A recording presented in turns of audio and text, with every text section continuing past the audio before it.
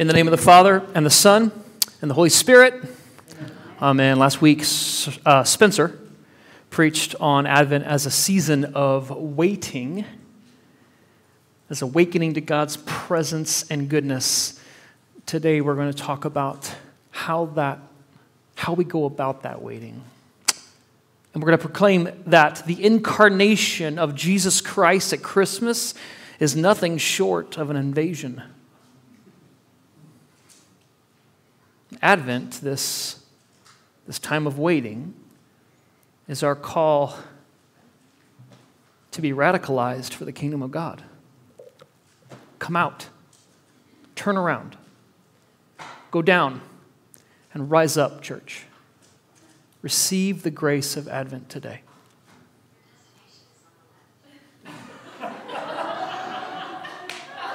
It's perfect. It's perfect. This is, as we read the Song of Zechariah, this is the Sunday of Advent where we talk about John the Baptist and the work he does to prepare the way for Christ. In Luke's Gospel, at the beginning of each chapter, Luke gives us some kind of orienting socio-political detail about who's in charge. And then at chapter 3, he really lets it rip. So the first chapter is King Herod. Chapter 2 is Caesar Augustus. And now he's resetting it 30 years later with Tiberius, who's leading in Rome as Caesar, Pontius Pilate, Judea, Herod, Galilee, Philip, his brother, and Iturea, and Trachonitis, Lysanias, that guy doesn't get enough run, and Abilene, and the high priests appointed by Rome. The Roman Empire, Luke wants us to know, is holding it down. Do you hear how crowded things are? How full it is? Squeezing out the reign of God in every direction. Empire had infested the promised land, Luke is saying. So what's left? If you're God, what do? Well, in the wilderness comes the word of the Lord. John prepared the way for Christ's coming far from the epicenter of the socio-political power. He went out in the area around the Jordan and called others to join him there. Anyone gathering people in the wilderness around the Jordan River was up to no good in the neighborhood. This is what the political revolutionaries did. This was a prophetic act enacting a new exodus, dangerously suggesting that Israel had become Egypt. It's dangerous, seditious, treasonous, maybe even heresy. This is radical stuff, beloved. This is the kind of thing John Denver and the Muppets left off their Christmas album. But today, we proclaim the good news, the incarnation of Jesus Christ. It's an invasion. And this season of waiting, Advent, is a call to be radicalized for the kingdom of God. Come out, turn around, go down, and rise up, church. Receive the grace of Advent today. Turn around. John was proclaiming a baptism of repentance for the forgiveness of sins. Anyone offering water baptism for the forgiveness of sins, the way John did, was saying, I'm offering you out here on the margins, off the map, off the grid, I'm offering you what the temple says it can offer you. Ooh, boy. If the previous thing wasn't heresy, this probably is. This is why the leaders come out to check things out in other gospels, right? This is definitely scandalous. Notice, though, the repentance that John preaches, knowing the crowding of Israel with empire, noticing that calling people into the wilderness to have them return from either exile or an exodus again, all of that, it changes the way we understand this call to repent. John isn't primarily talking about individual guilt to repent of here. John's ministry is meta, as the kids say. It's about how Israel has been taken captive by this cancer of empire. And to come out is a part of the repentance. He's offering a new logic, John is. A new identity and logic and way of being in the world through this repentance. Re-see who you are. Re-see this land. Re-see what power is. This is not something safe and less radical, like, for instance, saying you're sorry for that curse word you mumbled under your breath when your college football team, Notre Dame, just needed one stinking team last night to win, and of Michigan, Cincinnati, and Alabama, and they all won, so Notre Dame has to go to some lousy second-tier bowl. Son of a St. Bernard. Repent of those sins too. But turning around for John, for Advent, for us, only comes when we come out of the way the world works, off the grid.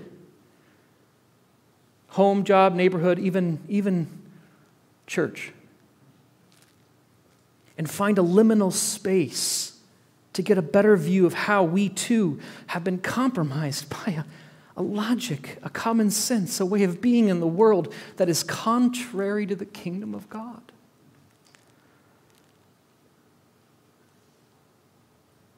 My daughter's in Beauty and the Beast. Got to see her on Friday night, sat next to Laura. She's great. She's 9. She's having the time of her life.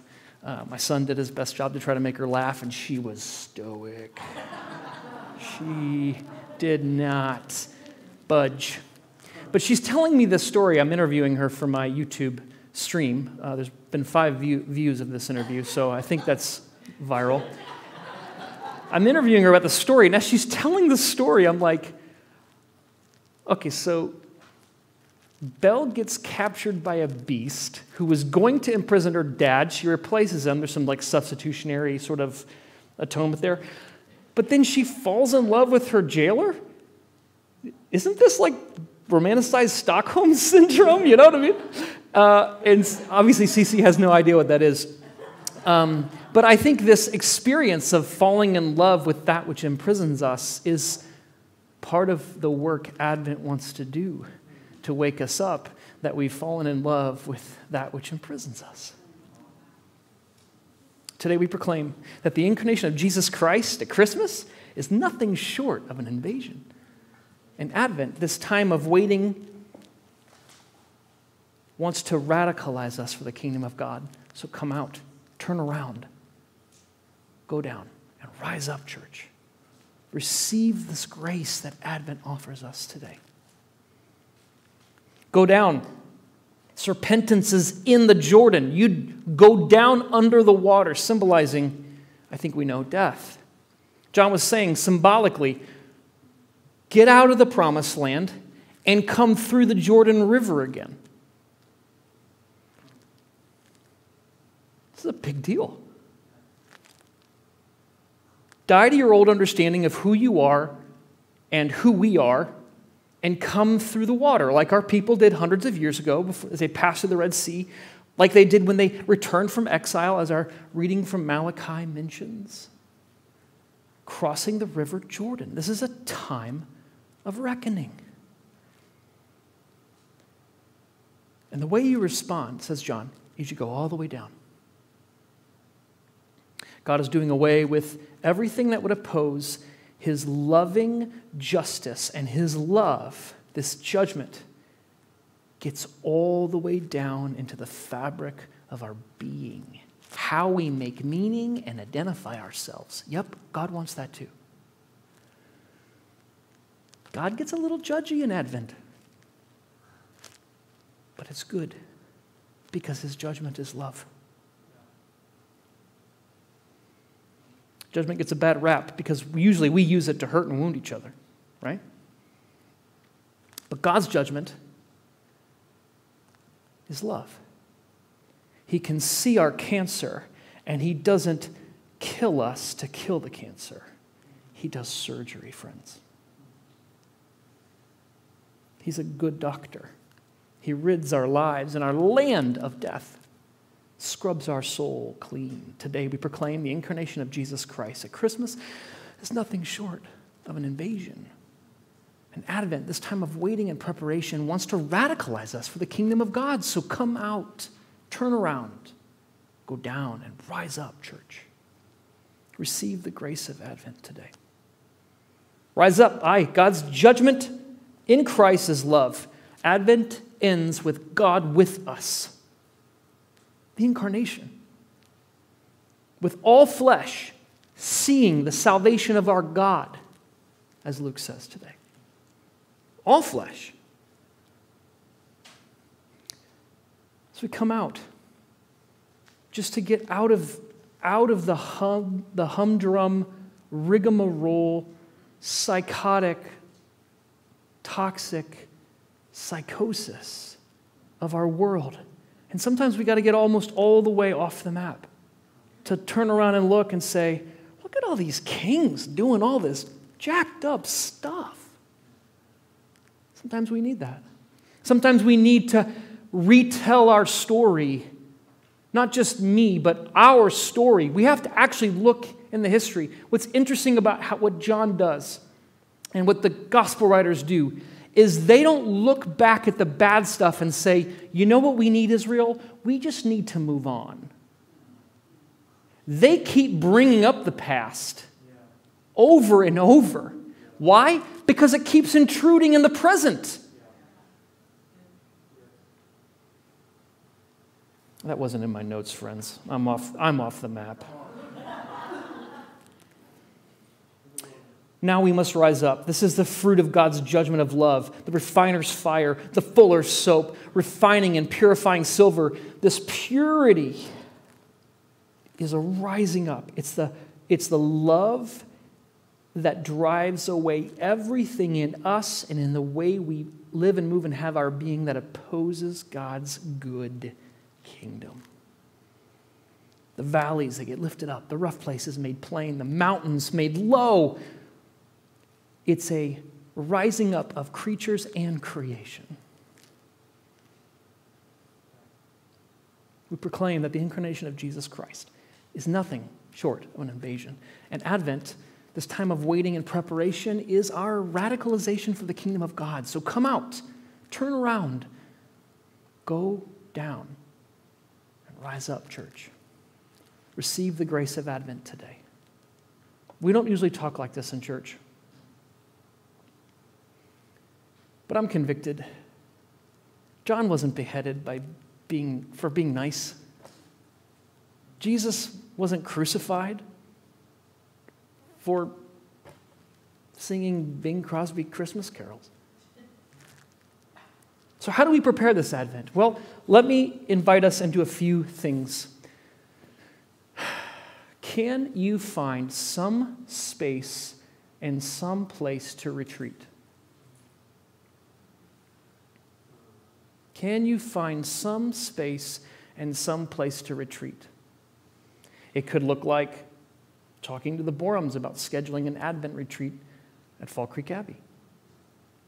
It could look like simply turning the music off and sitting in silence for 5 minutes. Sheer terror of what your soul wants to say to you.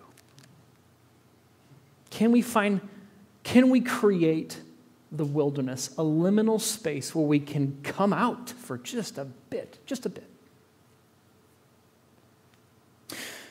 The second way I want to call us to respond is tying what we do here on Sunday to the actual liberation of the world. Do you notice in Zechariah's song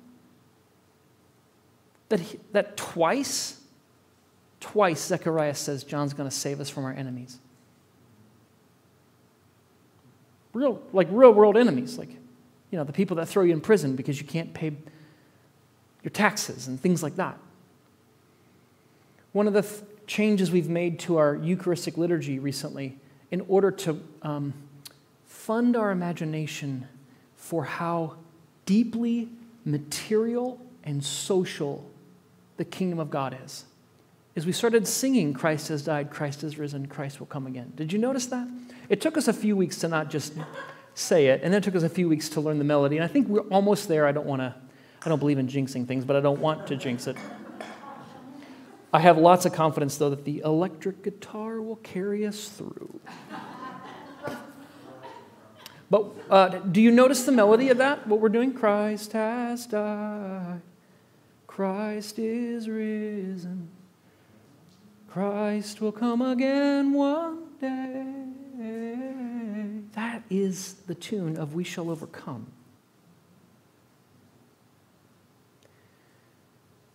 A black Episcopal priest named Willa Gaffney is who we're taking that from.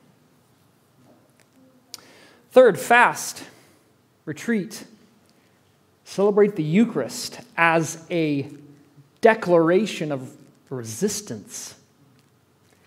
Maybe fast. I think I need to fast. I need to get rid of the things. I need to get rid of the Herods and the Lysaniases, whoever that cat was. I need to declutter so that the kingdom of God has room to come in. And fourth, how have the Herods and the Philips and the high priests choked out the goodness of God's kingdom in our land? I've mentioned a few times we're going to have a class on mammon, and it exceeds biting off more than I can chew. So because we're moving into a season of needing to find a new place to worship and that kind of stuff, we're probably going to start that study in Lent, which would be a good time for that, right? Repentance and things like that. But this is one of the ways that we actually turn around and come out and speak the truth about things, right? How does mammon hold dominion in our lives? How does it order and shape our bodies? How does it inhabit our common sense and just what appears good and true and right to us? How does that happen? And in what ways is the kingdom intention of that? How does the kingdom of God want to call us out of that? How about for you, friends? What way can you receive the grace of Advent today? Because the incarnation of Jesus Christ at Christmas is an invasion. It's a retrieval and reclamation. And John's ministry, it wasn't simply a Christian conference out there, friends, or a Jewish conference. It was a radicalization for the kingdom of God. So come out, turn around, repent, die and rise again. Church, receive the grace of Advent today. In the name of the Father, and the Son, and the Holy Spirit. Amen. Amen.